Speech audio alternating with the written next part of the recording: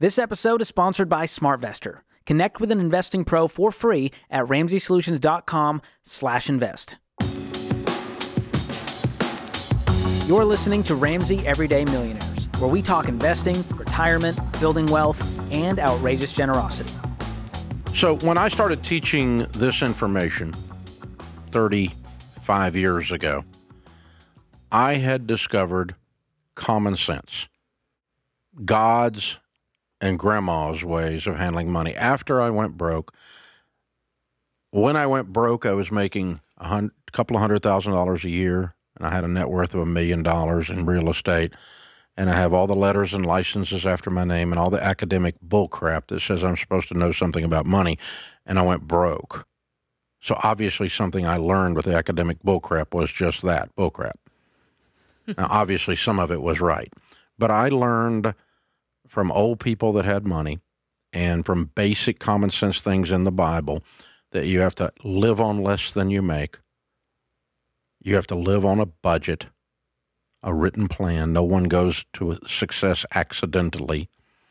You have to get out of debt and stay out of debt. Your most powerful wealth-building tool is your income. You have to save and invest and discover the eighth wonder of the world, Einstein called it, compound interest. And you have to be outrageously generous. These are 5 components that are principles of life that are ancient and they are proven. Then the next thing I had to figure out, and it took me a few years, was in how do I apply them in the real world? Well, I'm going to cut up my credit cards. I'm going to get on a budget. I'm going to not borrow money for a car. What do I do if I'm in debt? Well, we're going to use the debt snowball and get out of debt. Oh, I've got to have an emergency fund. Do I do that before a retirement plan? Oh, I've got to save for my kids' college. Oh, wait, we need to pay off the house. Oh, my goodness, where do we start? Which of these comes first? I don't know what to do. So we took the 5 principles and I put them into a process, a proven plan, a path that we nicknamed the baby steps. Now, the baby steps are not ancient. Well, they're 30 years old, but they're not ancient like ancient wisdom from Proverbs, okay? But the principles that I talked about, the 5 things, are all woven into the baby steps, and it gives you an order of attack. Mm-hmm. And we've taught people that the first thing you do, save $1,000, a little starter emergency fund. It's not enough, but it's just for now. The second thing you do, baby step 2, is you pay off all your debts except your house with great focused intensity. You live on nothing, and you list your debts smallest to largest and attack them in that order. Then when you're out of debt, everything but the house, boom, you're in the top 10% of Americans right then. And then we're going to go ahead and finish the emergency fund at 3 to 6 months of expenses. Then we can let off the gas and let the intensity go down and let it change to intentionality, and we simultaneously do baby steps 4, 5, and 6. Save for 15% for retirement, save for kids' college, and start paying off the house at 6. When the house is paid off, it takes you to baby step 7, which is everything is paid off. Now there's nothing left to do but build wealth and become very, very generous. So in the midst of that, Jade, we've taught this, and you've taught it as well. You're running into some detailed questions about 4, 5, and 6, the retirement, the college, and the house. Yeah, the people on social media are like, you're always talking about paying off the debt, Jade. What about for us who have gotten through it? Can we have a deep dive on baby steps 4, 5, and 6? And I'm like, yes.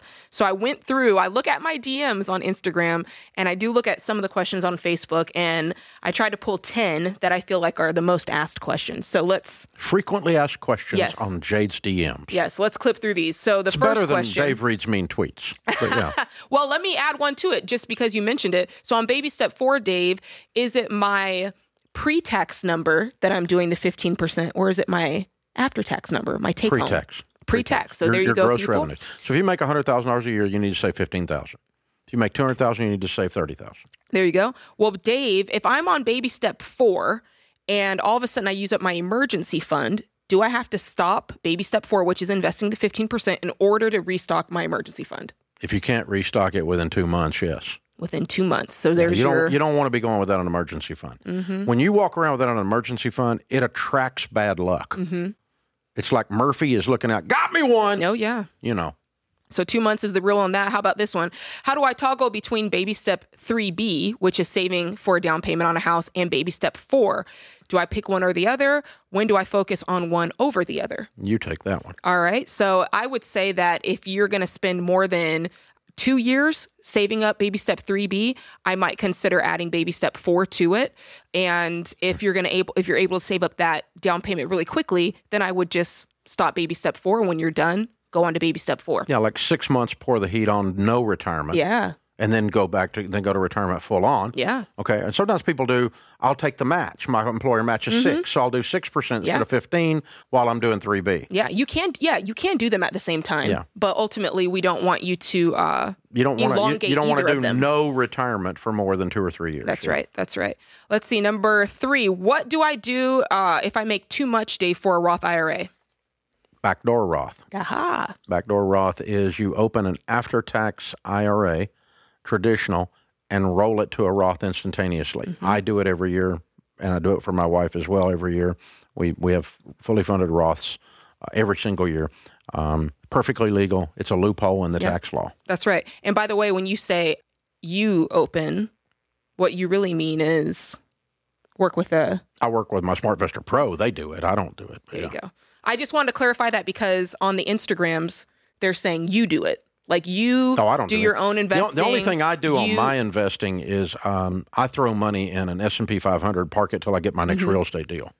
But that's baby step 7 stuff there. Yeah. So let me jump down to question 10 because it goes along with it. It says, do I really need to use a financial advisor to choose the funds in my 401k, or can I just pick the funds myself? You can pick them yourself in a 401k, but you need a good financial advisor in your corner, not to tell you what to do, but to teach you. That's right. And then the other thing, if you're watching the news and you go, oh God, Israel's at war, the stock market's going to dive, we're all going to die. You know, you need somebody to talk you off the ledge and keep you invested because you don't want to jump off in the middle of the roller coaster ride. I know, that's right. All right, what to do with extra money when your home is paid off? My home is paid off. I've maxed my 401k, my IRAs, and my HSA is also maxed. What else can I do? Well, there's 2 things that people do. I only do 3 things. I only do, as far as investing, what can other people do? I buy real estate that I pay cash for. And as it goes up in value, you do not pay taxes on the increase in value until you sell it.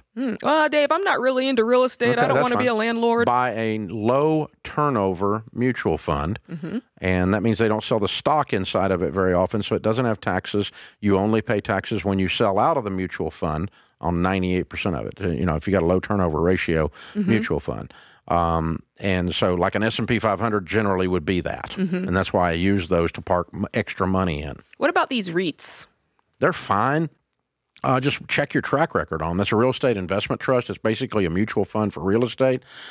In the old days, they stacked them with fees so high that the returns were much less than growth stock mutual funds. But in the last 10 years or so, they've really come on. They've done a much better job of running them. And I don't buy those because I buy real estate. Right. But they're not bad, and just check the track record on them. Love that. What amount extra should I put onto the mortgage, or should you ever stop the mortgage to increase investing or vice versa? 15% of your household income into retirement at baby step 4, something into kids' college at baby step 5, and any other money we find above lifestyle, we put on the mortgage until the mortgage is gone. The 2 key areas of people that get their first $1 to $5 million of net worth, and all the research and data that we have says a beefy 401k, Roth IRA, retirement plan, and a paid-off house. Love that. Those are the 2 places to go to get rich. For college saving, ESA or 529? They're the same thing. The ESA, the good news about it is there's only one kind, and you control it. The 529, there's 3 different kinds, and only one of them is good. And the one that you control is the one that's good. True. But don't get into 529 is prepaid college. You don't do prepaid college. You don't do that. That's a bad 529. And ESAs do have contribution 529 limits. with your SmartVestor Pro is the same thing as an ESA. Yeah. You select the mutual funds and you're just fine. Cool. Good job, Dave. Quick, rapid fire.